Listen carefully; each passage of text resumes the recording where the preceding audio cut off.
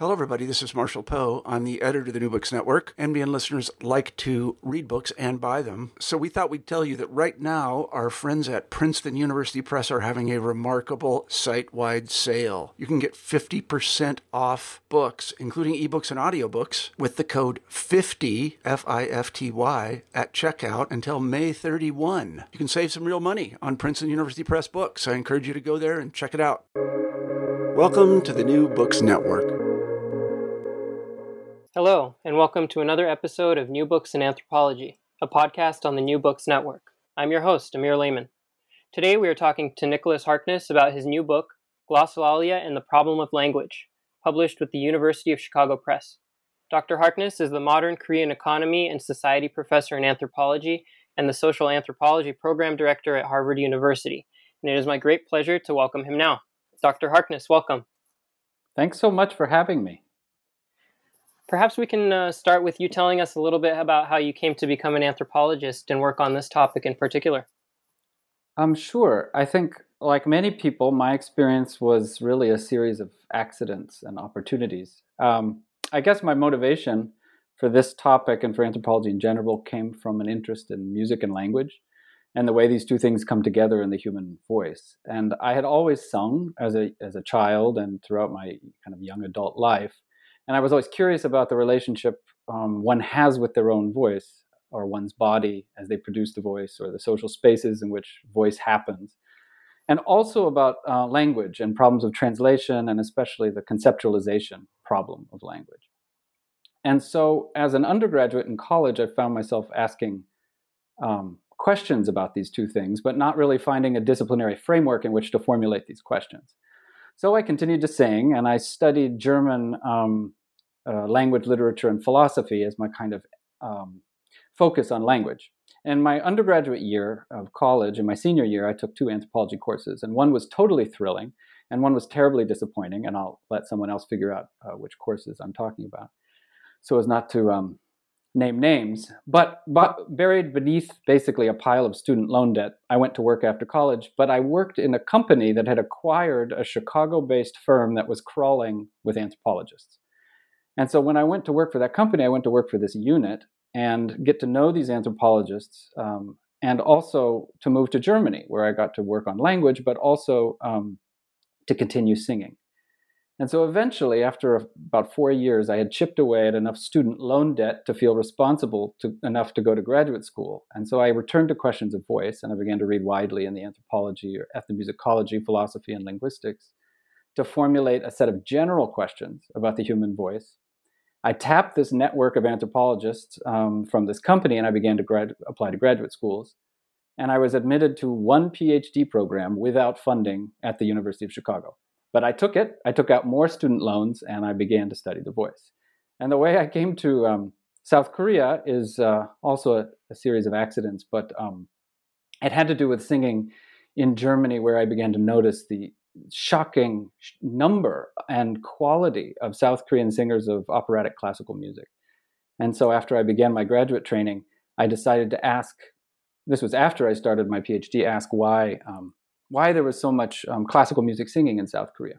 And I had figured that there was a strong operatic public, in a sense, people showing up. But when I went there to find out what was going on, the concert halls were basically empty. But it turns out the churches were full of these classical singers. So that's how I ended up studying the relationship between voice and classical music and Christianity in the first book. And there too, it's really a series of accidents and opportunities.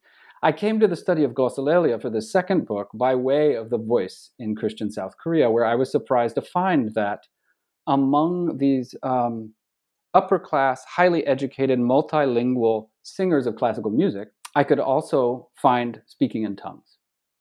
And not only did they speak in tongues, but their families spoke in tongues. And if they didn't speak in tongues, they had many experiences among people who were speaking in tongues. And all of these people were Presbyterians. This didn't make sense from the way the sociological picture of speaking in tongues is usually presented as a Pentecostal and largely charismatic practice. So I eventually became very interested in how it was that speaking in tongues had spread so widely across Christian denominations, how it was practiced and how to take account of all the differences in its practice. And that's basically how I came to this book. That's fascinating to hear. And of course, there's that first book too, that we got out of that. So you begin this book with a brief survey of previous scholarship on glossolalia. So how do you see the phenomenon, and in what way does your approach in this book differ? So one of the challenges of the book was exactly coming to figure out how I saw the phenomenon. And how you see it, obviously, is framed by the intellectual tradition that you're drawing on to frame it. And so there are different approaches to the problem, and they're clearly theological ones, which try to understand the practice of speaking in tongues, which in general sense is a kind of denotationally, and we can talk a little bit more about that, but denotationally unintelligible form of speech that is related to the intervention into human activity of the Holy Spirit in a Christian tradition. That is, the Holy Spirit speaking through you is the clearest way to put it. But what I found was that wasn't actually usually what was happening among people who said they were speaking in tongues. There were all sorts of different experiences of what that verbal or language-like behavior was. So the theological ones really focus on a couple of parts of the New Testament, Acts of the Apostles and Paul's letters to the Corinthians, and try to interpret the practice, but also justify and prescribe approaches to the practice in terms of those pieces, although there are a few other pieces. And one can, if you're interested, look at the appendix of the book, my book, for an account of the invention of the term glossolalia as dit glossolalie in the early 19th century among Protestant theologians, when they themselves were shifting from a focus on Acts of the Apostles to Paul's letters in the Corinthians as they began to talk about and try to interpret the practice of speaking in tongues. So they're the theological ones. There are linguistic approaches, but what I found when I began to really dig in here is that there hadn't been a serious language-centered approach to the problem of glossolalia since the early 70s with William Samarin's famous book, Tongues of Men and Angels from 1972. And it was a very serious study, but it was carried out prior to developments in linguistic and semiotic anthropology that have incorporated what Michael Silverstein, my teacher who recently passed away from the University of Chicago, called the total linguistic fact.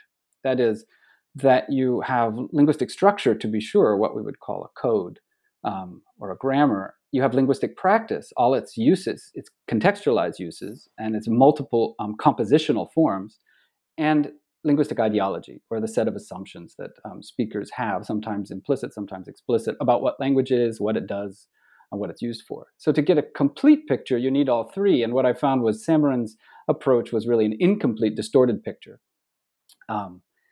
Although many of his observations I found as well in my own materials. There are also approaches to this as a trance phenomenon, a kind of cultural psychology or neurophysiology in some cases, which has emphasized the psychological state of the tongue speaker. And for example, Felicitas Goodman's famous book from 1972, also 72 with William Samarin, they had a major debate about what glossolalia was, really emphasized trance and dissociation, and glossolalia being a correlate of these states. What happens empirically for me is that I find that most of the time that people are speaking in tongues, they are not trancing. They're not necessarily even dissociating. There are many different ways in which this denotational unintelligibility shows up and is called what in Korean is called pangonkido, or speaking in tongues, or glossolalia. And it's categorized locally under the term glossolalia, but does not necessarily exhibit these features of trance or dissociation.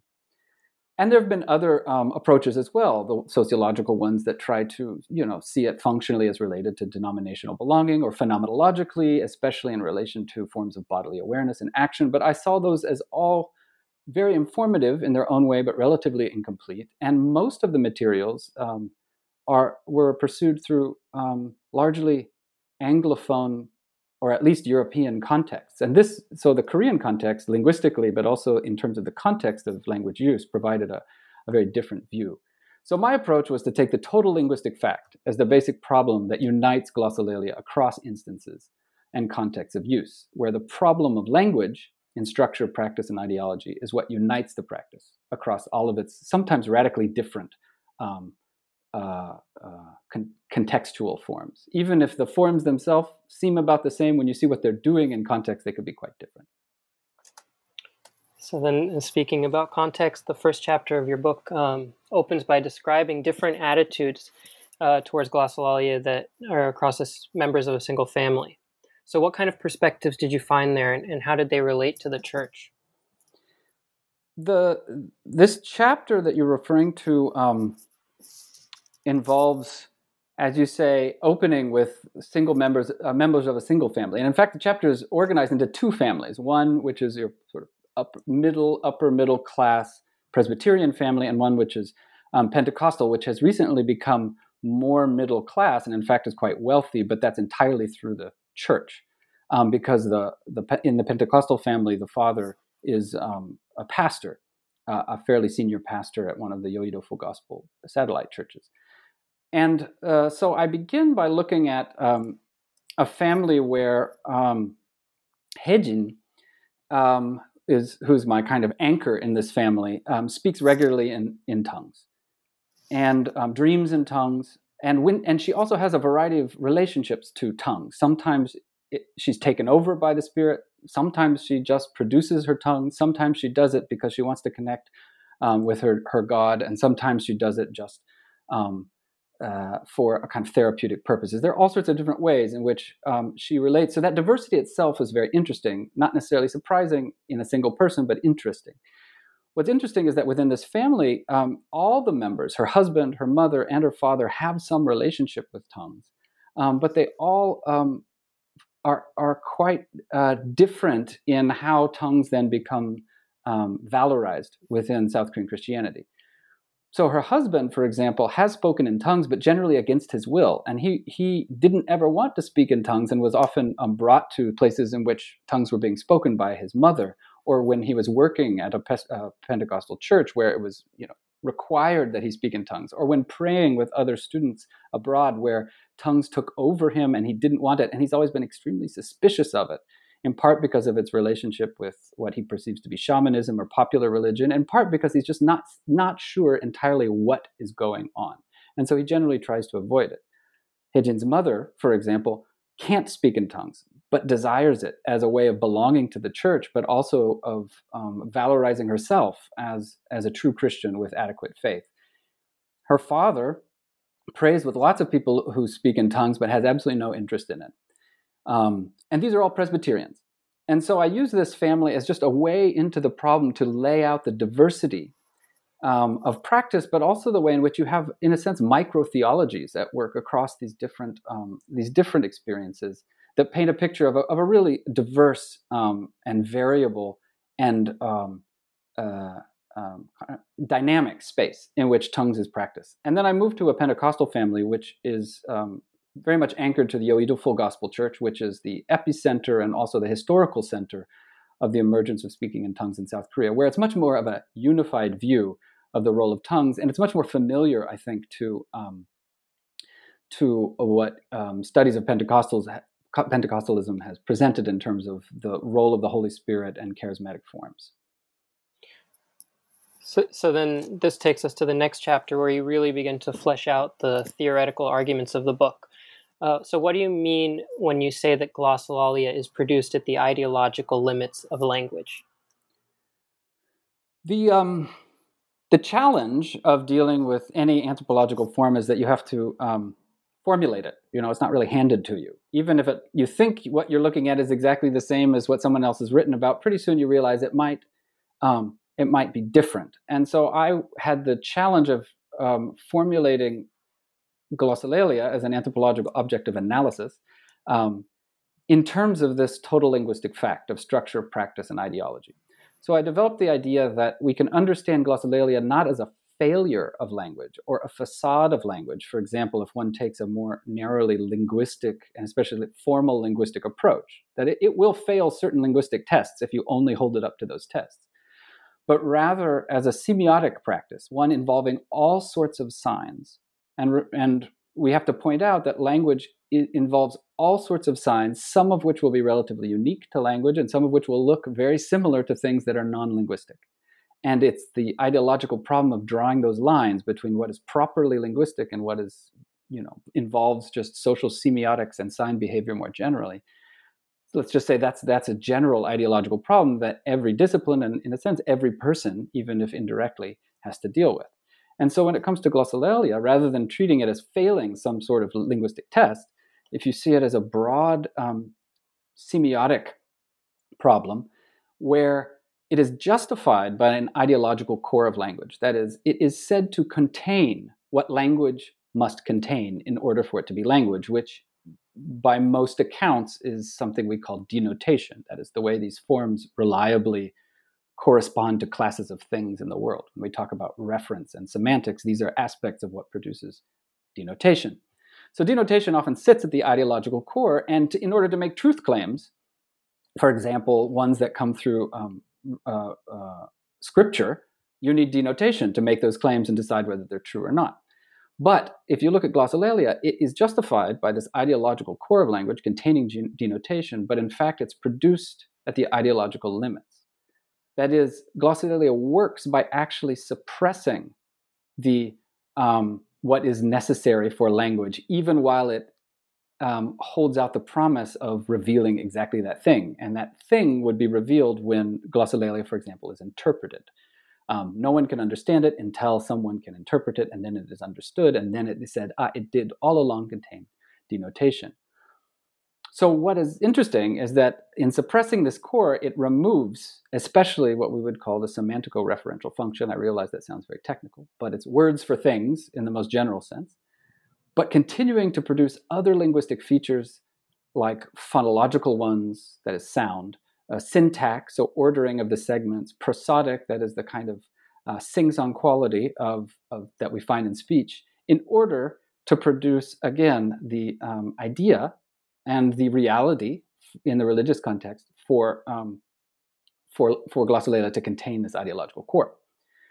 So it's a very complicated dialectic because it requires a lot of different pieces across structure, practice, and ideology. So the emphasis in this chapter is to lay that out in empirical form, to show some examples of it, and also to show the way that a number of features of language are suppressed, even while they're maintained in limited form. So phonology, or the sound system, a prosodic system, and what we would call an indexical system, or the signs that point to contexts of use. And this is extremely important in the Korean context, because a language like Korean contains a large portion of structural or formal categories of language, that is what you can segment into what we would call morphemes, but that is not denotational. This is a little bit unfamiliar to most, for example, English speakers, where we don't have built-in indexical forms in the same way that a language like Korean or another language like Japanese does have. And these are called formalized social indexicality or honorific forms that don't refer to anything, but are loaded with pragmatic or interactional value. So those two play a role here.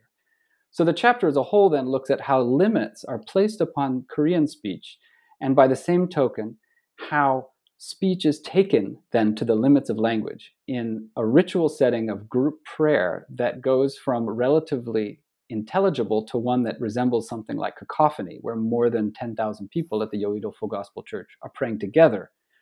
And by analyzing this, I show how these limits, both on individual speech and this kind of collaborative ritual space, are productive for actually reinforcing the ideological core of language as such. Fantastic. You then contrast how the Word of God is conceptualized in two churches, which you alluded to earlier. One is Pentecostal and the other Presbyterian. So how do these language ideologies ultimately provide the conditions for the congregants to experience the divine? Sure. As you can see that for as complicated as I'm making this problem, a lot of the rhetorical moves rely on compare and contrast. So it's actually quite simple in some ways. But, when we talk about the Pentecostal and the Presbyterian, for example, which is a structure I use a lot to make certain differences stand out. So one of the most important linguistic ideological objects, that is, objects of language ideology in the study of Christianity, is the notion of the Word, that is, the Word of God. And one of the most important activities in Christianity is the impulse to evangelize by reproducing the Word, translating the Word, carrying the Word, and so forth. So the chapter is a comparison of the way different sermons by different pastors treat the word. One in the Yoido Full Gospel Church, which, as I mentioned, is the sort of epicenter of Pentecostalism in Glossolalia in South Korea. It's a church that at one point claimed more than 800,000 people. And then a large Presbyterian church of close to 100,000 people. And by comparing how these different pastors treat the word, we can see some important differences in its relationship to what glossolalia might mean in the context of these different churches where glossolalia is practiced. At the Yoido Full Gospel Church, it's central to theology. At this Presbyterian church, Saranghae-kyoe, it is part of the religious life of its congregation, but it's not central to the theology. So I point out that the word is conceptualized across both of these spaces in terms of movement. That is, this notion of carrying or bringing or spreading or receiving or sending, so on and so forth, the word.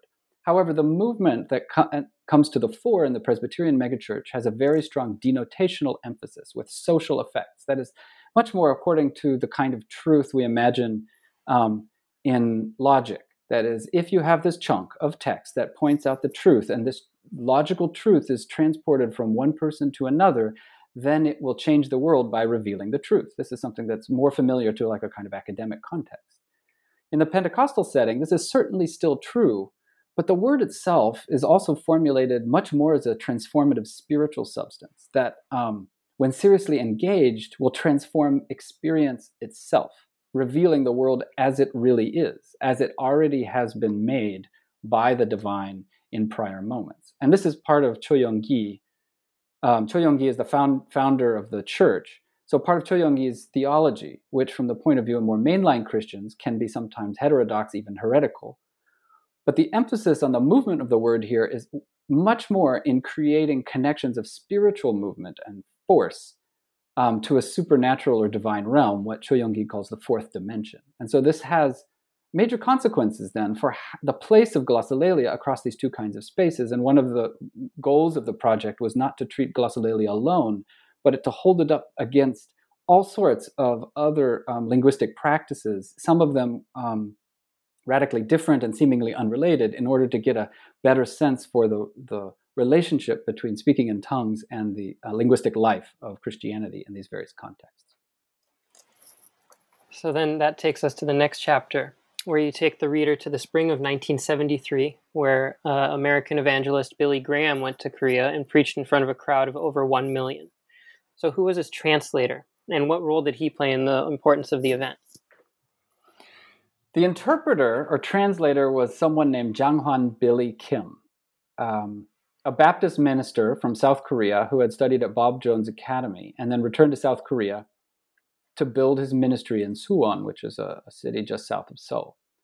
And so Billy Graham did, I guess, before his passing, these large, what they used to call crusades with, tens of thousands, potentially hundreds of thousands of people. And here, in the spring of 1973, on an airstrip that had been used by the military dictatorship of Korea at that time, but also prior to that by various military governments, including the US and the Japanese colonial government, you have a gathering on the final day of this crusade of more than 1 million people. So the largest gathering ever for a Billy Graham event. And next to him is this Baptist preacher, Janghwan Billy Kim.